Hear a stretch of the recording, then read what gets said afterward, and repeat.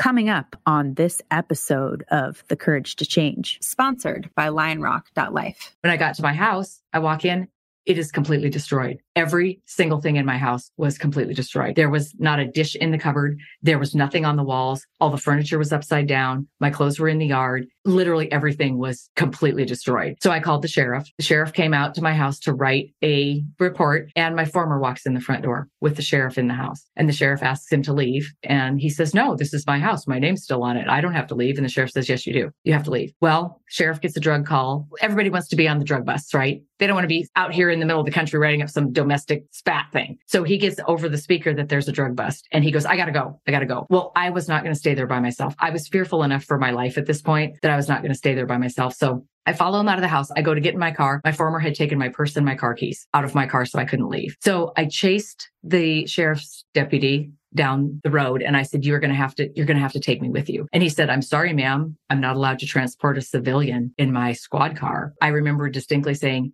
"If you don't take me out of here, you will be back here in the morning for a homicide."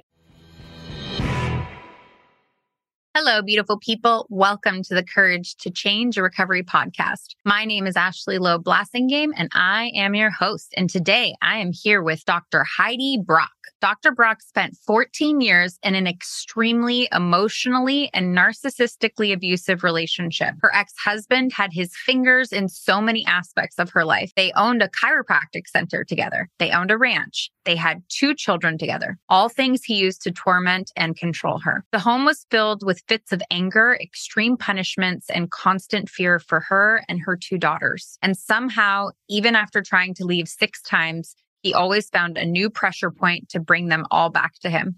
There was no help coming from the courts, law enforcement, or anyone else. Heidi eventually escaped, but was forced to leave her teenage daughters behind, and he kept them from her for 5 years. Today, she's used what she's learned to help hundreds rid and heal their toxic relationships and host the podcast, It's Not Normal, It's Toxic. She's also an international keynote speaker, recipient of the Empowering Women in Business of the Year Award by Inspiring Lives magazine, and has been featured in both Forbes and Time magazine for the dedication given to her clients and her work with toxic relationships. This story is wild, friends. Heidi has been through a whole lot, and this story is a perfect example of how things aren't always what they seem. Please enjoy Dr. Heidi Brocke. Let's do this.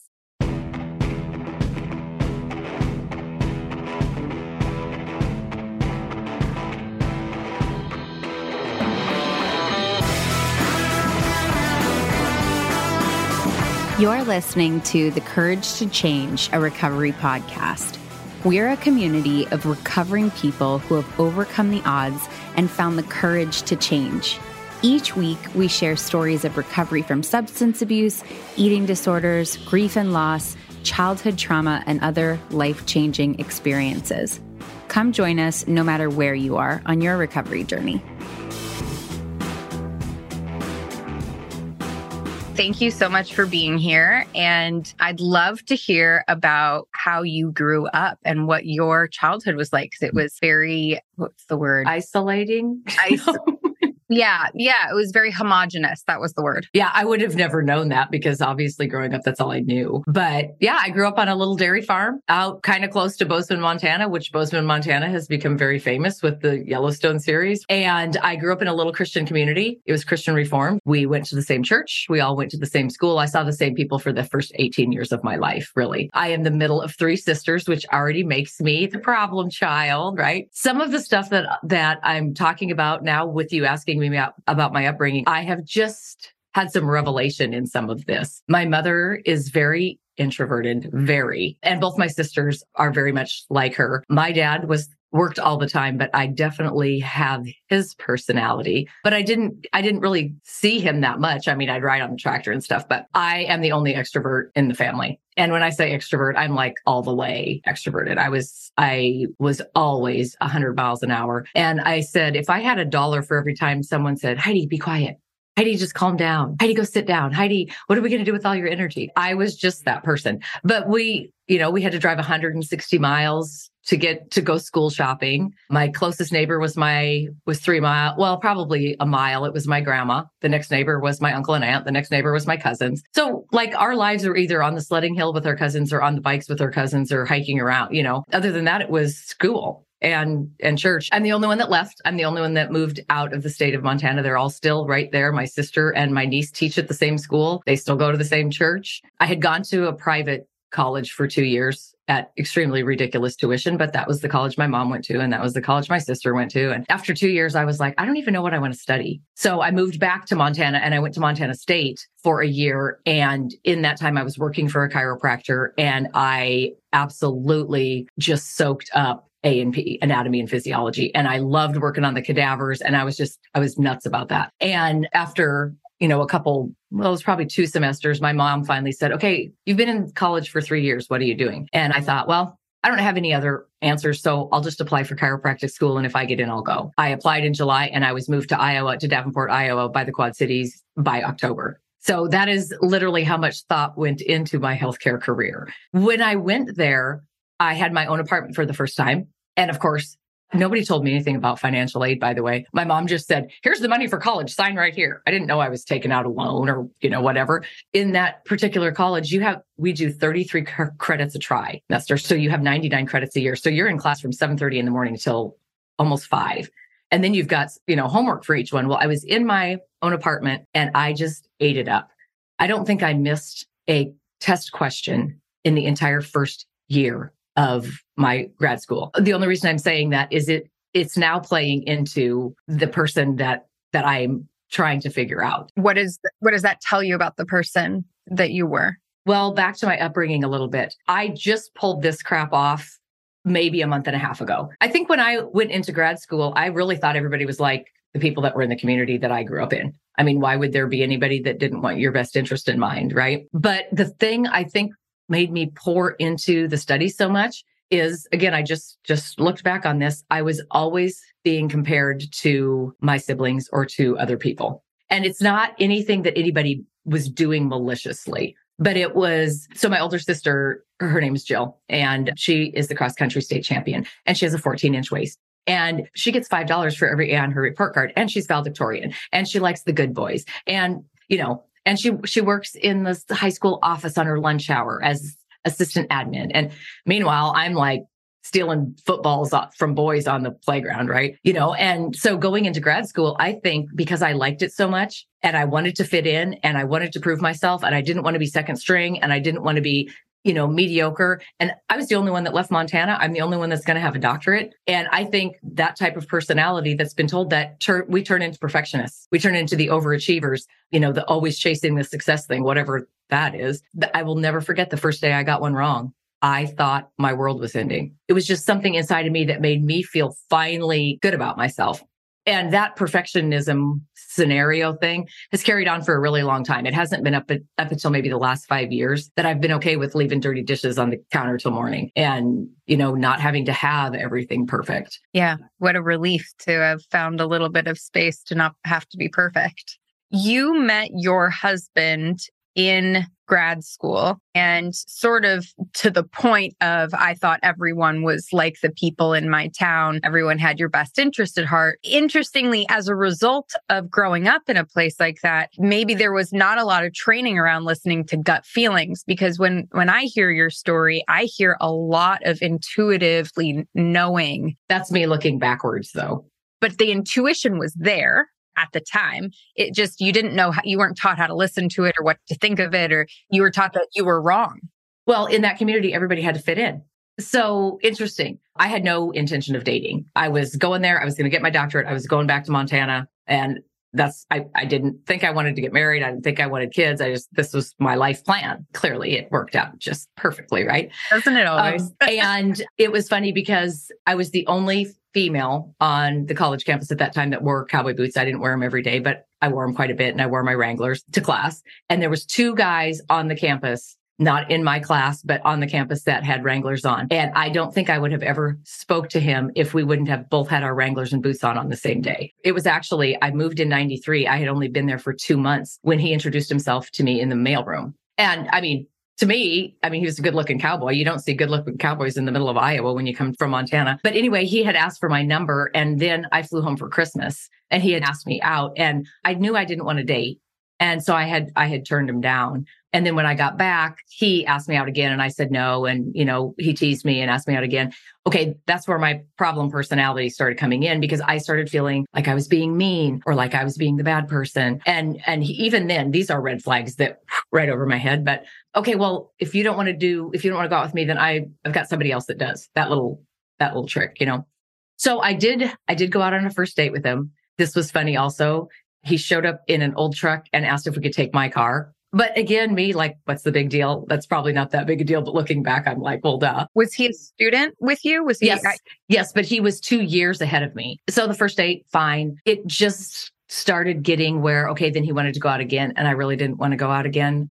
A lot of it was I was dedicated to my work, or that's the excuse I was using. Looking back, I didn't feel that super comfortable around him. And so I would tell him no. Well, he'd show up at my door, or he'd call me, or he'd show up at my locker, or he'd show, and it just seemed to be everywhere all the time. And so, of course, I went on a second date with him. And first year was on and off. He really wanted to date me. It was almost over the top. I can't believe I've dated so many people and I've been waiting for you my whole life. You're my soulmate. Where have you been? That whole thing. Well, to me, some people really fall for that. I, in my head, did not fall for that. I kept thinking, this doesn't feel right. But the manipulations with him started very early. And then he would disappear for 2 or 3 weeks. And then he'd show back up like, oh, aren't you glad I'm back? And just all that playing back and forth. And that year was a lot of breakups, get back together, breakups, get back together, breakups, get back together. And the get back together was I somehow always felt guilty, because I knew that this wasn't the person. There was different stories through that first year that didn't add up. He could have a convincing story no matter what. So then I should have a shirt that says I'm a benefit of the doubter, because as soon as they have a story that makes sense, you start questioning your own story. You start feeling like you overreacted, like you overthought, like, oh yeah, you're probably right. I want to point out that something I'm hearing you say, which is that the assumption that you had was that you were wrong, that you were always wrong. And I think that's interesting, given what you said about like, you're too much, you're this. The assumption was this feeling is not, it's not real. Doesn't right. mean anything. I'm wrong. Me not wanting to be around him, that's wrong. Like the benefit of the doubt, whatever doubt I have, it's wrong. Like yep. you are, whatever the messages were, how they translated into this relationship were, I'm just wrong. So I'm going to go with your story. Yeah. Or I would shove it up. Well, I've never been in a situation like this. I'm supposed to be an adult now. I'm at grad school, right. But mentally, I didn't feel like it. In my community, nobody talks about problems either. I went to undergrad not knowing a single thing about sex, because we just don't talk about anything. When you say not knowing a single thing, what do you mean? I think I got a book that said, here's how babies are made. So when you got to college, you had never had sex? Not to undergrad. No, by the time I got to grad school, I had, because I had a boyfriend earlier. But that being said, that was very on and off, and it was very up and down. To your point, he would make me feel rejected on purpose, so I would hang on tighter. And that brings me back to, the things I've uncovered.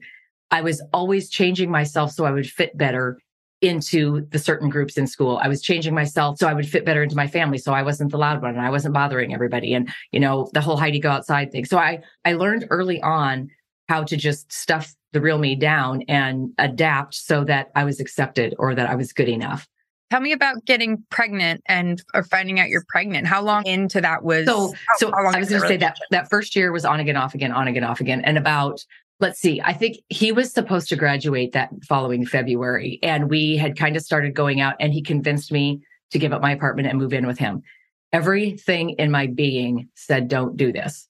But he was very convincing, and it's going to be great. And I have the horses out there and and I would have never recognized it as fear until now, looking back on it. It wasn't fear of my physical safety at that point. It was fear of making him mad, or fear of disappointing him, or fear of having to have a fight, or fear of, not being good enough. And if I don't do what he wants, then he's going to disappear again. It was all of that. And I'll never forget pretending I still had my apartment, living with him, so my parents wouldn't know. Oh, okay. But so I moved out there in the fall, and the whole time I was out there, I was like, oh my gosh, this is not right. Now, I think what I chalked it up to, I'm a very scheduled person. I like my schedule. I like to be on my schedule. I like, the same thing. And I chalked it up to me feeling uncomfortable because I wasn't on my schedule. Now I was driving, a half hour in, and I didn't have my desk, and I didn't have but there was something that happened there. He got angry about something, and he threw a coffee cup against the wall and broke it. And I remember thinking, I don't remember what it was. It wasn't anything big. Maybe I tried to break up with him again. That could have been a possibility. And immediately that scared me. I'd never seen anything like that. But he just basically said, well, I'm sorry I got mad and broke the coffee cup, but if you wouldn't have, it's basically, I'm sorry I got mad, but you pushed my buttons type of thing. And then again, I internally reflect and go, oh yeah, he has provided me a nice place to live. And maybe I'm not giving this enough chance. And, when anybody from the outside would go, he threw a coffee cup at you and smashed it up against the wall. Right. But I just, again, took it upon myself. The next Christmas came. So this was a whole year of on again, off again. And I was going to fly home because I wanted to break up with him. So I was going to fly home to Montana by myself. And he said, well, if you really loved me, you wouldn't go see your family for Christmas. Again, I thought, oh, well, we have been getting along okay. So he bought a ticket to come with me. We were then going to borrow my sister and her husband's truck to go to Idaho where his family was so we could meet both families. When we got to... Sounds like your breakup plan was going really well. Mm-hmm. Yeah. The next 6 of them went that well too. The breakup plan started with going to meet the families. Yeah. Yes. Isn't that hysterical? And I love it. And I do have to tell you, I know the toxic personality so well because that's what I teach now. I teach how they think. If the listeners hear me say something that is absolutely not funny and I'm laughing, it's only because it's just like that. It's like, how the heck did I miss that? Like, it's the stuff that happened in my former marriage was completely ludicrous. So, but anyway, when we got to Montana, I knew he had a ring, and I told my dad, he's got a ring in his pocket. When he asks you, will you please say no? I do not want to marry him. And we have to figure out how, when we get back to Iowa, I need to get my stuff out of there. I need to get back into an apartment. So he asks my dad if he can marry me. My dad says no. And I just told him I was going to stay in Montana. He could still take the truck and go to Idaho and see his family. Then that night, I realized I was 2 weeks late. So I took a pregnancy test, and yes, ta-da. So after telling my parents I didn't want to be with him, I got up and left with him the next morning because he basically said, well, if this is mine, we need to make a home for it. And well, of course, I'm 22 years old at the time. Of course, that's what I'm thinking. Right. And, there were off and on times through that pregnancy that if I would try to break up, he would throw out well, are you sure it's even mine? And maybe that's why you want to break up. But anyway, so I got up and left. He gave me the engagement ring in Idaho, huge marquee. It had to be flashy for everybody. We drove back to Bozeman because that's where we got on the plane. I had to tell my mom that we got engaged. I had to tell my mom I was pregnant. I had to tell my mom we were back together, and I got on the plane and I left. And my mom planned the whole wedding. She sent out all the invitations. We were going to fly back in February and get married. And about the end of January, I called her and I said, no, I cannot marry him.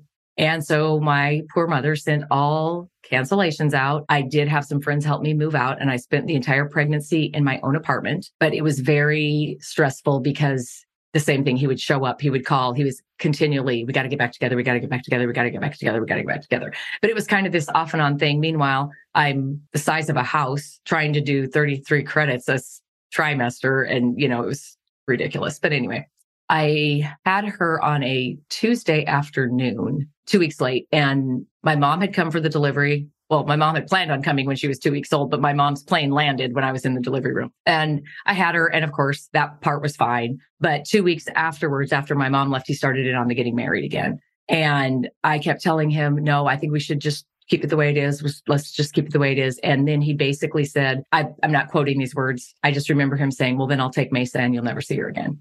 And so I married him the next day. Looking back, that would have never happened, but I was 23. I was scared to death. I felt like my family was mad at me. I didn't know anybody. I was living by myself. I had a brand new baby, and I have somebody saying he's going to take her and I'll never see her again. So I married him the next day. That wedding night, I spent in a hotel room, and he spent in the lobby studying for some test with some female. And I had a crying baby in the lobby. But anyway, fast forward through that, I graduated. We bought a place there because he got a teaching job at the college to wait for me to graduate. We got a place there. He was still teaching. I bought a practice there. We had another baby. So I had my own practice and I loved it. And I was doing okay because during the day I could be away until he decided to quit teaching. and come into practice with me. That was the day I thought I was going to die. We had a very, very successful chiropractic sports injury clinic for a long time. But it was just almost like, okay, I don't want to go on a first date with him. And then once I agreed, it just was this huge pile up and then all of a sudden we had a business and we had 2 daughters and we had land and we had a ranch and all of our finances were together. And it was just all of a sudden blah. What was so bad about being with him? Like, what was like, I mean, you've certainly given lots of incidents and things, but on a day-to-day basis, there was this yuck factor. Yes, that's basically what I teach now. I am a very emotionally driven person. I would have never gone into healthcare if I didn't get fulfillment out of supporting and fixing and helping and caring for. And I'm the peacekeeper. I'm the conflict avoider. And so I only see the world through my emotionally wired eyes. I'm the first one to give up something so somebody else can have it. I'm the first one to cancel my plan. I make sure everybody in my world is okay today. That's how the emotional wired person operates. Through those years, I ended up basically giving up everything. The girls and I would have never known it was as extreme as it was because we lived it every day. His temper was 0 to 100. We never knew from one second to the next if he was going to be mad or if he was going to be in a good mood. I only had time to pay attention to what he was doing and what he was saying because now I have 2 girls and I have to know how to react because I am the supporter, the fixer, the conflict avoider, and the peacekeeper. So, okay, if he's in a good mood, we're going to do this. If he's not in a good mood, we'll do this. If he slams the door, I want you girls to go to your room. If he doesn't slam the door, if he blah, blah, blah, like that. I was constantly paying attention to what he was saying and doing so I could stay one step ahead of him. And the inconsistency and the unpredictability keeps our attention on them. I would call him before I left from work and he would be in a great mood. And I had a 13-minute drive home and he would be completely opposite. But the control ended up, being ridiculous. The isolation, he didn't want me to be with my friends. He didn't want me to be with my family. Any hobbies that I had that I enjoyed, he basically made me quit. So my attention was on him 100% of the time. Was he punishing as well? Very punishment, possession, having to ask permission. If I would have said, how come I always have to ask permission for everything? He would have said, you don't have to ask permission for anything. You can do whatever you want. But I learned through repetition and reprimand that if I didn't get permission, there was going to be conflict. So I was continually, well, can I go out with Shauna for margaritas and hope he would approve? Okay, I'm freaking 34, right? But I'm hoping he would approve. And sometimes he would say no, which gave him power and control. And sometimes he would say yes. But the minute he said yes, I would no more sit in the booth. And my phone would start blowing up because when I'm out with my friends, my attention's not on him. He would say the cows are out and I had to leave right now, or he would need something. Well, where's the can opener? And my phone would blow up the entire time. So I wasn't allowed to have time with my friends. So eventually it's easier for me to just not have friends and not try and talk to my family or go see my family than to fight with him every day about it. So I just started cutting myself off. Then I started some hobbies. I started a candle company. All the money was from our office was filtered through the same thing. So I didn't have access to my own money. I don't want anybody to think I didn't have access to money. I worked very hard. I saw a lot of patients, but I didn't have access to anything that he couldn't see. I had to use a credit card for everything. And so he would question things. He would go through, the receipts and whatever. And that wasn't necessarily that bad, but I would have never gone on a shopping spree ever. I would have snuck a new bra in under the Walmart receipt. What about your daughters? Was he punishing to your daughters? Yeah. And anybody in his life are placed there for their self-security. If I would have been adamant on saying no at the beginning, he would have realized he couldn't have got what he wanted from me and the relationship would have never developed. But during the love bombing phase, when he loved everything about me and he accepted everything and I was his soulmate and he was buying me stuff, what he was doing during that phase was seeing if I was the personality that would adapt into the person that he wanted to basically serve him the things that made him feel secure.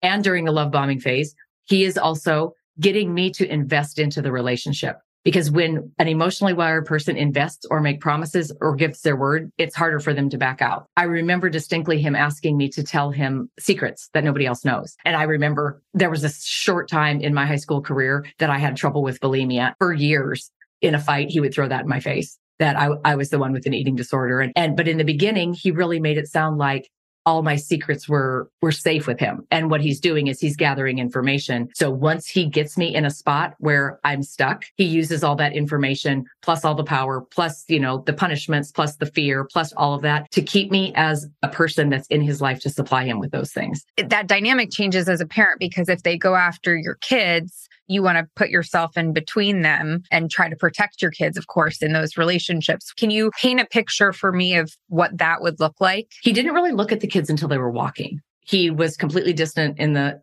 delivery room.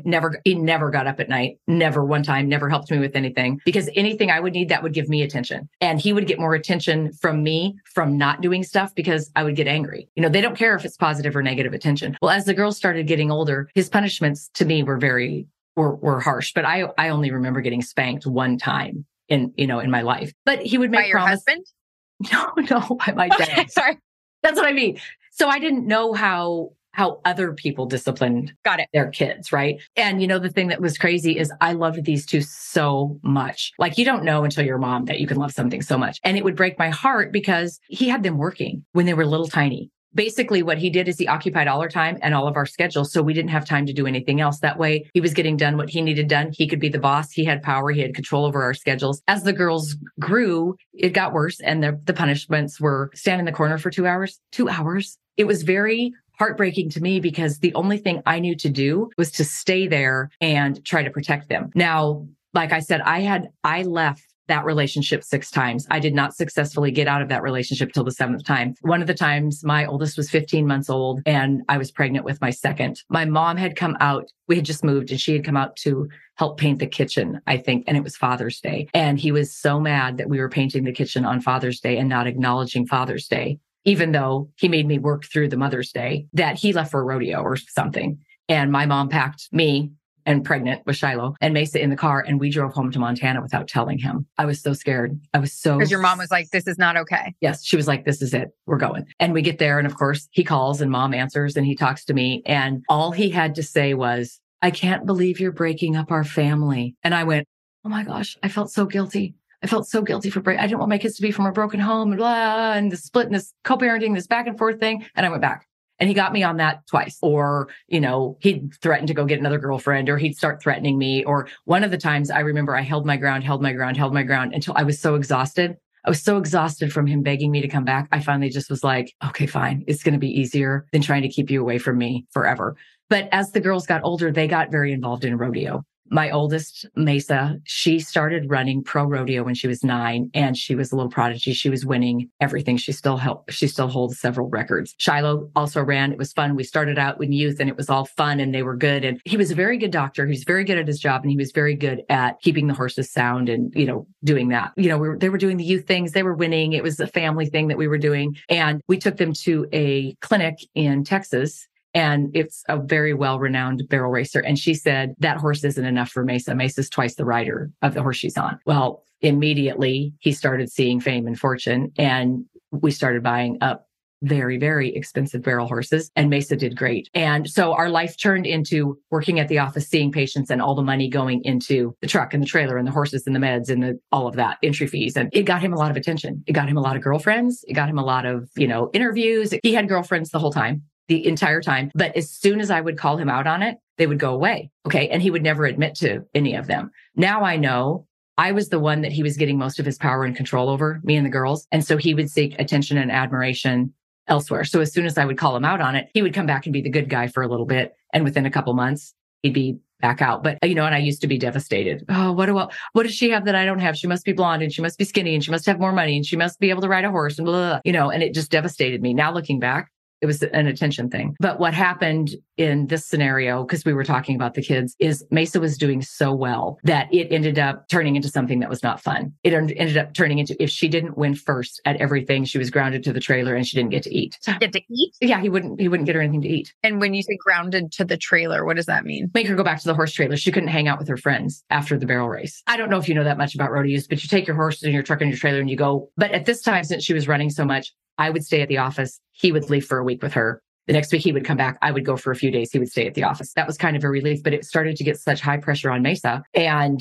that's where girlfriend number 15 came in. I started standing up for myself. I think I had several people telling me that I was in an emotionally abusive relationship, but I think I thought it was verbal. Yeah, he yells and screams and calls us names all the time, but he does that every day. Being in a toxic relationship is like walking into a room that stinks. If you stay in the room, the smell goes away. It doesn't mean the room doesn't stink. It just means you've desensitized to it. And me and the girls were so desensitized to name calling and yelling and arguing and him throwing things. It literally was just our life. It was just him. We would have never thought abuse. We would have never thought domestic violence. We would have never thought that because we were so used to it. It was normal. I think this is how I justified that this relationship could be normal if I would just learn how to be a better wife, because he wasn't hitting me every day. Now, it did escalate to that type of thing towards the end, but he wasn't hitting me every day. So it's not abuse, right? With the barrel racing thing, I knew that they were leaving. And he had a barrel trainer, a tall blonde barrel trainer riding with him. And she was going to take Mesa to Canada for a barrel race. And it was our 11th wedding anniversary. And I knew he had this girlfriend, which he denied because she was the barrel trainer. And I had to drop him off at the airport because he was flying. He handed me a note when he got out of the plane. And I thought, oh my gosh, he remembered it was our anniversary. And the note actually asked for a separation. He did not remember it was our anniversary. I drove straight from the airport that day to the attorney's office and I filed for divorce. And I drove straight to the hairdressers and I had my hair dyed back to its original color. And when I knew that they were on their way back, I called them and on speaker told him that I had filed for divorce. And I knew that she was in the truck.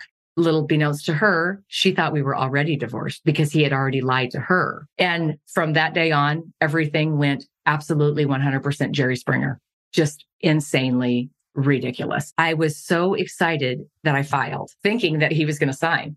Well, if I filed and expected him to sign, that would give me power, right?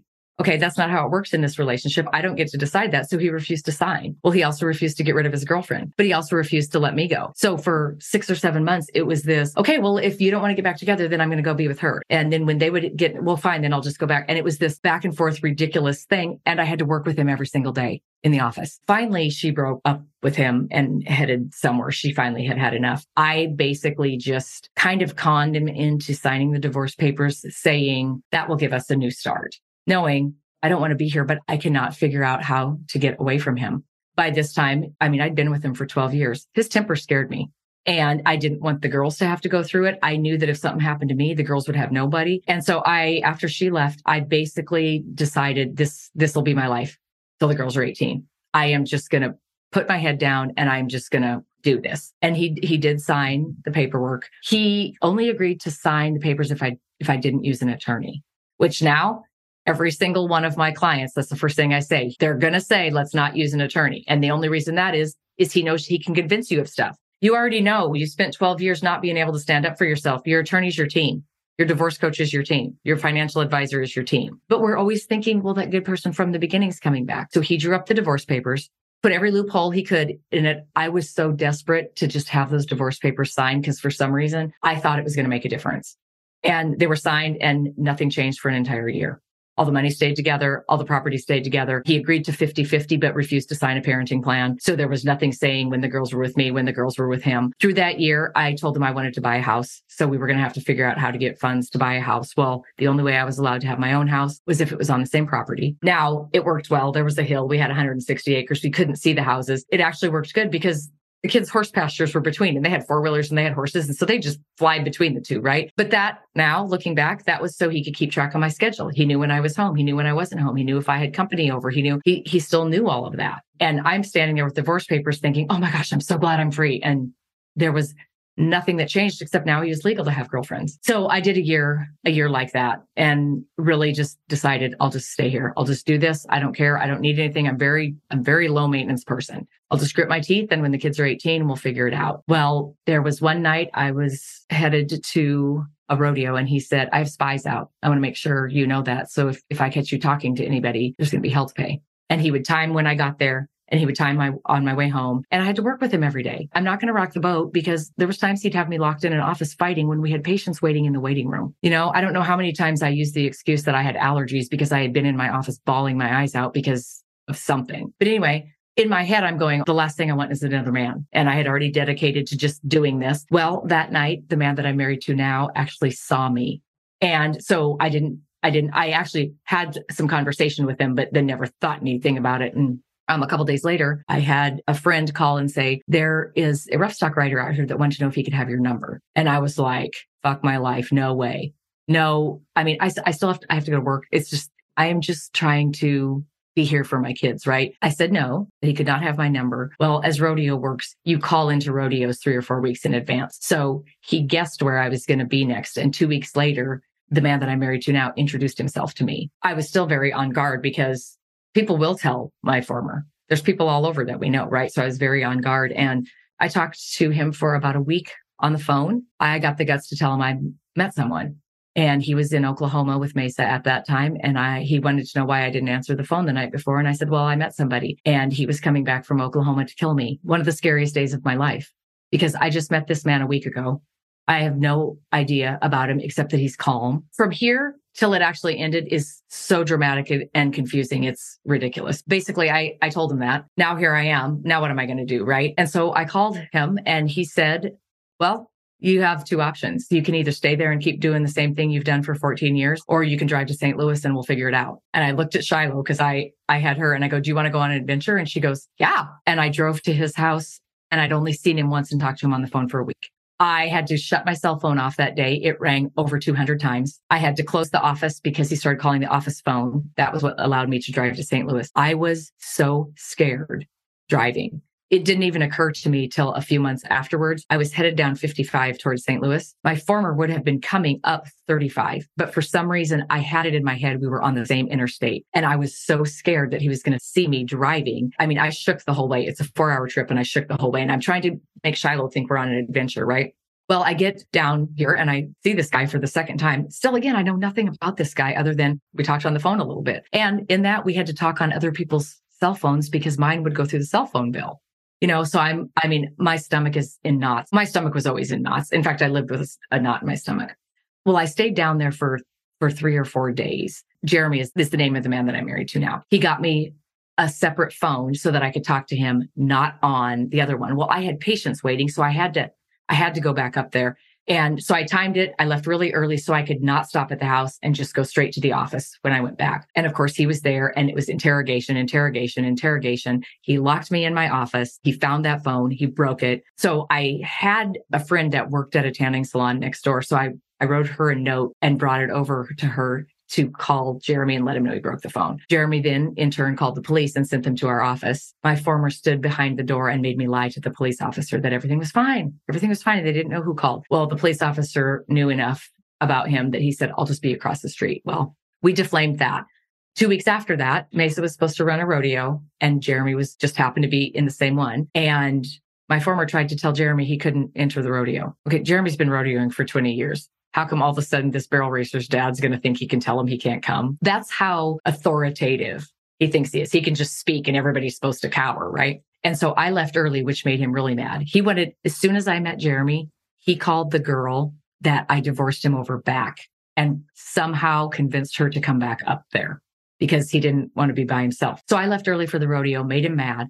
He wouldn't let me talk to Mesa at that rodeo. Jeremy won the bucking horse ride. Mesa won the barrel horse. They were pulling out with the truck and the huge trailer and the barrel horse in it and the girlfriend and Mesa. And he saw Jeremy standing by a car and he jumped out of the moving truck and got into a fist fight with him. Now, mind you, I have to remind you, we've been divorced for over a year now, right? So they ended up getting into a fist fight. My former got arrested and I left the next morning with Jer just to get out of there for a minute.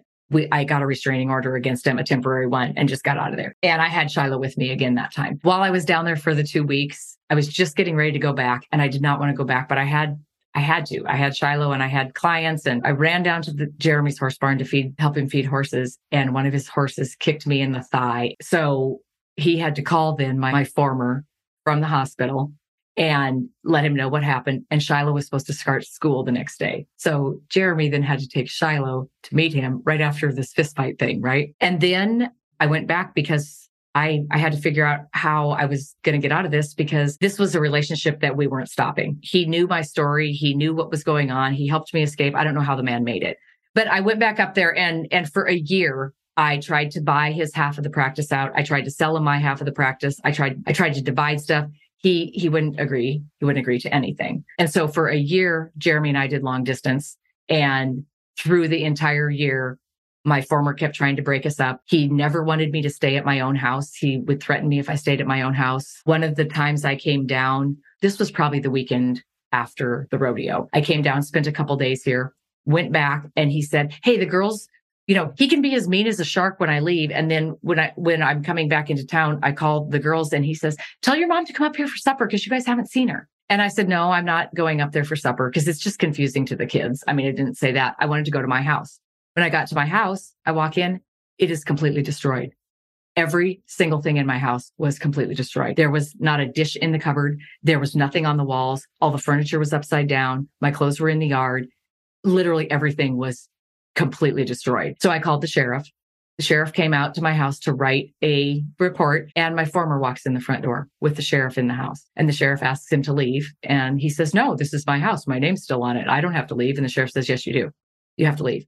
Well, sheriff gets a drug call. Everybody wants to be on the drug bus, right? They don't want to be out here in the middle of the country writing up some domestic spat thing. So he gets over the speaker that there's a drug bust and he goes, I got to go. I got to go. Well, I was not going to stay there by myself. I was fearful enough for my life at this point that I was not going to stay there by myself. So I follow him out of the house. I go to get in my car. My former had taken my purse and my car keys out of my car, so I couldn't leave. So I chased the sheriff's deputy down the road and I said, you're going to have to take me with you. And he said, "I'm sorry, ma'am. I'm not allowed to transport a civilian in my squad car." And I remember distinctly saying, "If you don't take me out of here, you will be back here in the morning for a homicide." I said, he will come and kill me. And I 100% believe that. So I get in the backseat of the squad car. All I had was my cell phone. He drives me 2 miles down a gravel road in the dark and kicks me out in a graveyard with nothing but my phone and leaves me there so he can go on this drug run. Luckily, there was a full moon because I had light, but I'm standing in a graveyard in the middle of nowhere. I'm just bawling my eyes out because, everything had been taken from me. He made me get rid of my family and my friends. And so I got really attached to decorating my house and some of my collections and stuff like that. And it was all gone. He destroyed it all. And so of course I called Jeremy. Well, in the meantime, he sneaks back and puts my wallet and my keys back in my thing. And that was absolutely one of the most frightening nights of my life. And then I ended standing in a graveyard. And then a few weeks later, I really started standing up for myself during this time. And that's when things really started escalating because they want an emotional reaction. If you don't give it to them, they'll yell louder. If they yell louder and you don't give a reaction, they'll punch something. If you don't react, they'll throw something. If you don't react, then the pushing and shoving starts, or they start blocking doorways. And so breaking things or punching walls is the step before domestic violence. What they're looking for, though, is they are looking for a reaction out of you. And what I had learned to do is not give a reaction.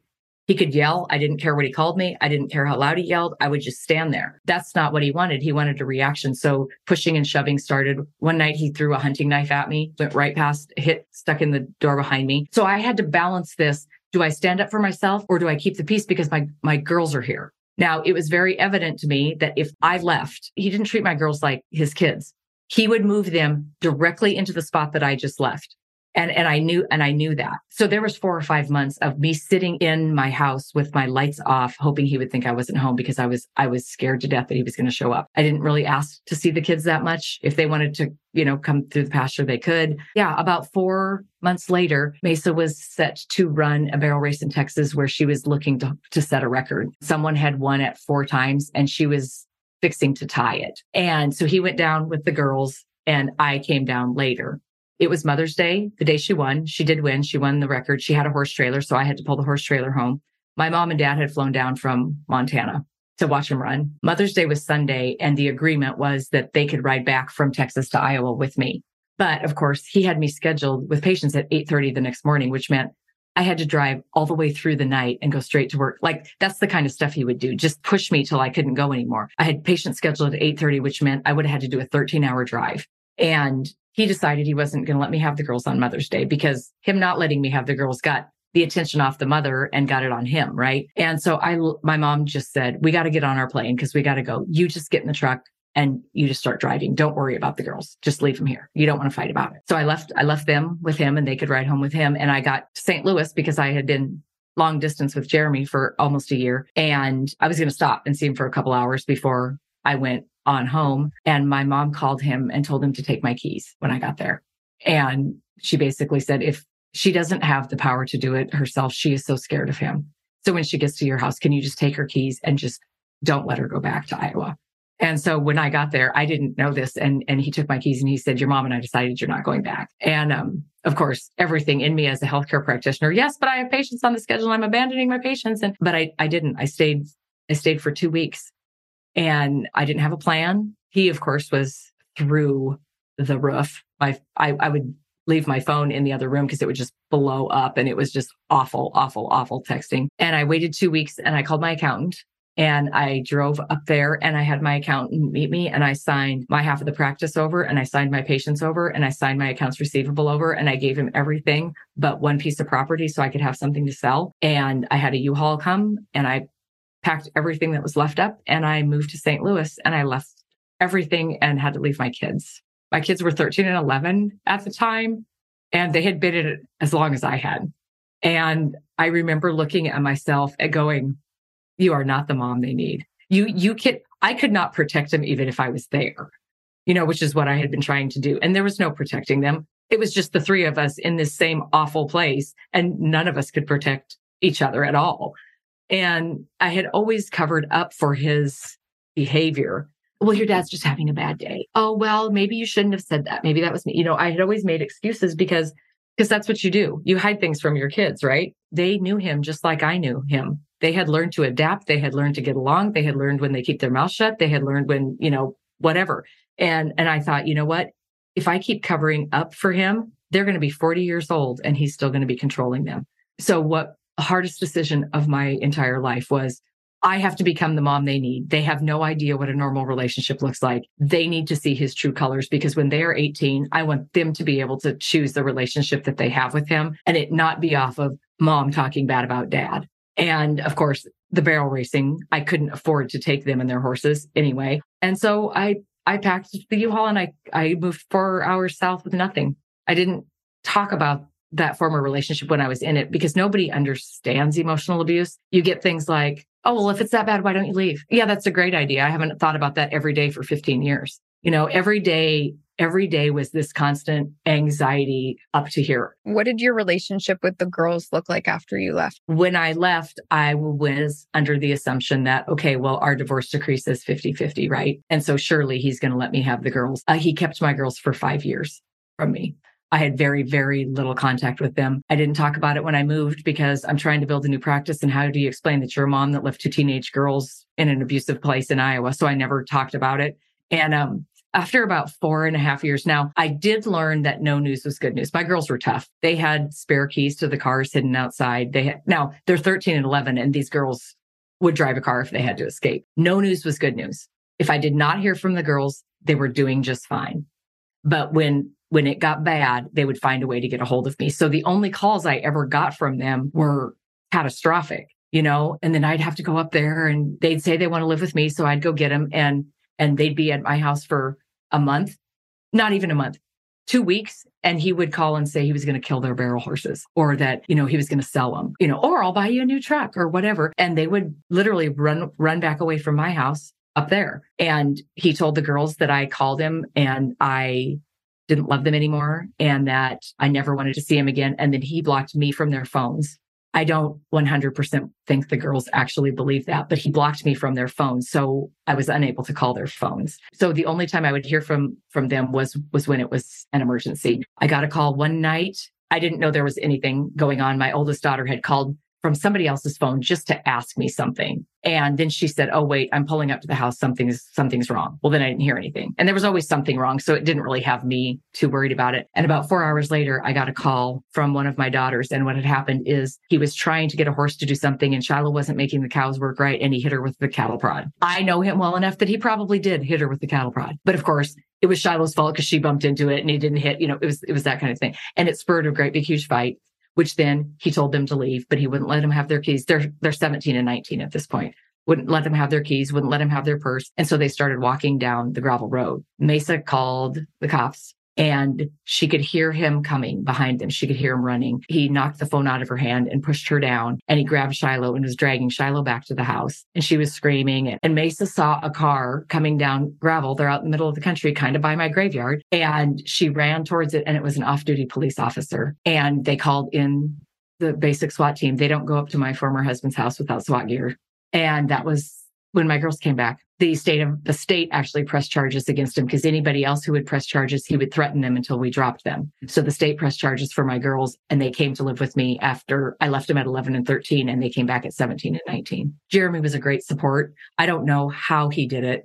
I mean, him watching me, what I went through with me not having the girls, and him having to keep his mouth shut and not just go take care of my farmer. I don't know how he did it. He thought he knew what he was getting into, but he definitely didn't. So there was about a year and a half in, and he said, I think maybe you should go talk to a counselor. And for the first 3 visits, I just basically started telling her about my story. And of course I was bawling. It's the first time I've ever told it. And I was super upset and my blood pressure was high. And then I think my farmer realized I had a saddle he wanted, because he let Mesa come down for a weekend, because he wouldn't let her come down just to visit. It would have had to been for something. And she called me and she said, do you think I can go talk to that counselor? And I said, yeah. And I got her an appointment, and she went in and talked to her. And then the next time I went in, she said, I have to apologize to you because I didn't believe a word you said in those first 3 sessions. She said, the stuff that you described that you and your girls have been through, there's no way you could be functioning as a healthcare provider, starting a new business, taking care of people. And then she said she was going to diagnose me with something that was basically, I was making stuff up to get attention. And she said, I have to tell you, that's the stories you told me were so over the top. I didn't believe anything until Mesa came in and told me the same thing. How did you repair the relationship with the girls? Did they have resentments about your decisions? So when they came back, well, I always bought them birthday gifts. The first few birthdays I sent them, he never gave them to them. So I just started getting them and keeping them. I would get their cards and stuff, and I would just keep them here. But anytime I got to talk to them or be in communication, I always made sure that I was here no matter what. I am always here no matter what, and I will never stop loving you no matter what happens. I'm never going to stop loving you. So they knew at that point that they could call me. Now, they had called me at times before and gone back, but this goes to everybody in my life told me to leave too. Nobody's leaving a situation like this until they're ready. My mom told me, my friends told me that I had to be ready myself, and the girls had to be ready themselves. But about 3 years ago, I booked an Airbnb, and I took Mason and Shiloh, the first trip we've ever done, to Branson. We just booked an Airbnb in Branson, Missouri, and it had a fireplace, and they wanted to go through their pictures. Okay, I hadn't been able to look at pictures because they trigger me. I don't remember my kids from the time they were 3 till we started taking rodeo pictures. There is no memory of the cute things they did. There's no memory of the things that they said, because my job was to freaking keep them alive. And so when I would look at these pictures of them when they were little, it would trigger me so bad. I refused to look at them, but they're like, Mom, we'll all be together. Let's look at them. So we lit a fire and we started going through these pictures, and we were able to laugh. But you look at this, Mom, look there's the Christmas tree with my horse ornament on it. Yeah, well, that was 5 minutes before you tipped the tree over and smashed every ornament in the room. And so we were able to go through all the pictures and talk about that together. And we laughed and laughed and laughed. And they told me, of course, I apologized to them for leaving. And they said, Mom, you can't feel guilty about that. They said, you're not allowed to feel guilty one more day. We knew exactly why you were leaving. Did we want you to leave? No, because then it was us. But they said, if you wouldn't have left, one of us would be dead by now, because his temper was getting worse and worse and worse. So they said, this is the last day you get to feel guilty about leaving us. You leaving us actually saved our lives. My girls are doing very well, other than the residual stuff. What I love about it is your ability to own it, and I think as a mother myself, I definitely was like, okay, how do you leave your kids? You just stay until, everybody can get out. And when you explain why that wasn't going to work, and what they knew and how to repair and how you still were there for them, life is messy and complicated. And I think one of the overarching messages for me is be careful who you have kids with. I think people think, well, if it doesn't work, I'll just get divorced. That's something I've heard people say, or like, I want a baby now. And if the marriage doesn't work, whatever. And, who you choose to have children with is one of the most important decisions you'll ever make, because you are tied to them for life. Yes. And I always say, now I haven't spoken to mine for over 12 years. I did see him in Oklahoma a couple of weeks ago because Mesa made a finals, and I knew he'd be fine. I'm not scared of him at all. I know exactly how he's going to act. And I told Mesa, he's going to act like this. Everything's going to be fine. He followed it to a complete T. But that was a huge win for me, because I checked my blood pressure. I checked my breathing the whole time. Nothing. That man has zero control over me. And when I started this work, he heard the podcast and he was going to turn me in for slander and all this crap. And right now I'm like, yeah, bring it on. I think that would be a good idea. It'd blow my career out of the water probably. But I think the hardest thing was the identity. When you get in those and you give so much up of yourself, when your husband's around your wife and when your kids are around your mom and when you're at work, you're a doctor or you're an employee or you're a friend and you get dumped in a room by yourself and nobody's telling you who you're supposed to be right now or how you're supposed to feel. That I think was my biggest struggle through those 5 years. I didn't have my kids. I was a doctor with no patients. I had completely walked out. I was like, I don't even know what I'm doing. And for me to get the fun-loving, independent, crazy Heidi, he does not like me to give him credit, but he is my husband now is the one that has pushed me to my independence. A healthy relationship is two independent people that work well together. It's not one dependent on the other. And so, push me for friends, push me to have hobbies. And I always think, oh yes, I'm fixed. I got it all fixed. And about that time I get hit by a freight train. And I think the revelation for me this last year when I was talking about peeling off another layer, now that I've kind of backtracked a little further, I'm okay with it not being fixed. I think I realized this isn't going to be fixed. I don't have to promise to anybody that I'm not going to have a meltdown because, this isn't something that's wrong with me. This is something that happened to me.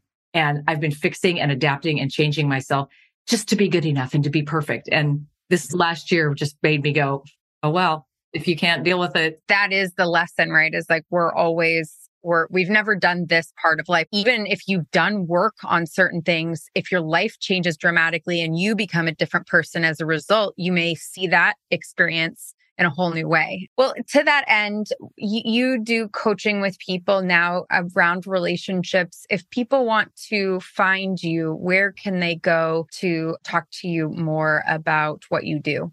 Well, I have a podcast, which it's funny. It's called It's Not Normal, It's Toxic. And I started that podcast in 2018 to start talking about my story. I had never told it. And I thought that way I don't know the audience.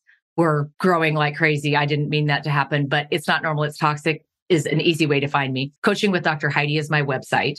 The toxicity profile analysis that I was talking about, you don't have to set up an appointment with me to take that. You can just take it because even reading the questions may make you go, oh yeah, I've gotten kind of used to that. And then I just launched a community as well. My private is full and my mission is to help as many people as I can. So I just launched a community and all of that information is on the website. I'm on Instagram. I'm on most everything is under Coaching with Dr. Heidi. The support group is called Strength Within and that's on Facebook. That's a private group. Well, thank you so much for being here and sharing your story. That was incredible. And I'm sure it's really hard to talk about some of that stuff and you did an incredible job. So thank you. Yes, you're welcome. Thanks for having me. Wow. What a story. What a story. You really gave me a lot to work with there. I just threw you the ball there and said, in run with it, bitch. In this ping pong that we do back and forth, that was the equivalent of you just like hitting it out of the room and being like, go get it. Mm-hmm. Go get it. Go get it. Fine, I'll go get it because I still want to play ping pong. All right? Yep. And that was what I was banking on. I was banking on your desire to ping. Pong ping. This conversation with Heidi, I think it's just like a good reminder that this can happen to all kinds of people because like it's very clear. She's like a sort of a no nonsense person. She's very strong. She's a self-made person. She's done all these great things with her career and with her education. And I think it's always helpful for people's perception to be like, this is a situation that anybody can find themselves in. And that even somebody who you feel like has resource and things like that, like there's not an easy way out of this situation when the partner is the level that her partner was. What I heard when I was listening were a lot of red flags painted green, starting with her not wanting to date him and just some of the like living together stuff and the resistance she had to the relationship kind of all the whole way up until even like getting engaged. There was so much resistance. I felt like her cells and biology knew that this was a bad idea, but her training, whatever that looked like, her life experiences did not give context to this novel scenario she was encountering. And so she continued to go with it. And I also think that it's a common trait that we see many women have that says, no, you're just crazy, just ignore whatever. This is you being dramatic, blah, blah, blah, blah, blah. And so many times we get into situations, I know I have, or with people or just situations in general where, we've been telling ourselves that we're imagining things, or we're just being difficult, or we're just being crazy the whole time. And then when it gets really, really bad, now we're able to say, oh my God, it's really, really bad. Oh no. And then that's when we're able to say, but we're so far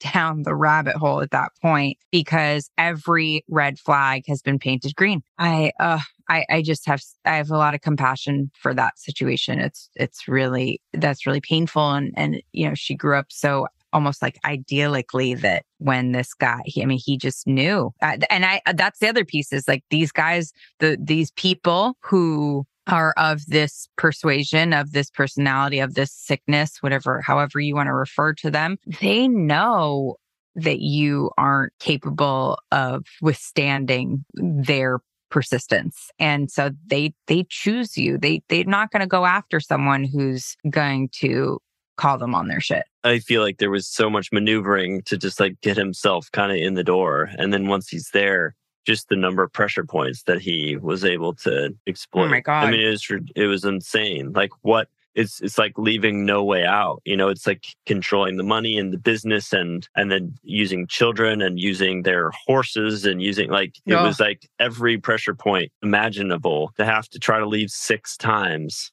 And then loses everything that she's worked for, all the money. And, it's really tough. And it's also a really good story and reminder about listening to your intuition. The situation doesn't need to be the worst it's going to be for you to decide this isn't going to work for you. And a reminder that things can always be worse. They can always get worse. And that there is hope even when you don't see any way out of a situation. I think the transformation from being someone who is chosen by this person because he had an idea that she would respond the way she responded to a person who no longer puts up with toxic behavior is an important lesson on something that we all can practice doing before we get into relationships with people, whether romantic or otherwise. Well, if you find that maybe something in this is familiar to you or maybe too similar to your situation, we do really encourage you to try to seek some help. It is worth it. And there are places to go. There are things that can be done. Reach out to us. We can try to point you in the direction of some resources that might be helpful for you. Ashley, anything that you want to leave the people with this week? If you heard this and related to what Heidi was going through, I just want to send out a big hug and let you know that there are other paths. And as Scott said, please reach out to us if we can be helpful. All right, guys, we'll see you next time. This podcast is sponsored by LionRock.life. LionRock.life is a diverse and supportive recovery community offering weekly over 70 online peer support meetings, useful recovery information, and entertaining content. Whether you're newly sober, have many years in recovery, or you're recovering from something other than drugs and alcohol, we have space for you. Visit www.lionrock.life today and enter promo code COURAGE for 1 month of unlimited peer support meetings free. Find the joy in recovery at lionrock.life.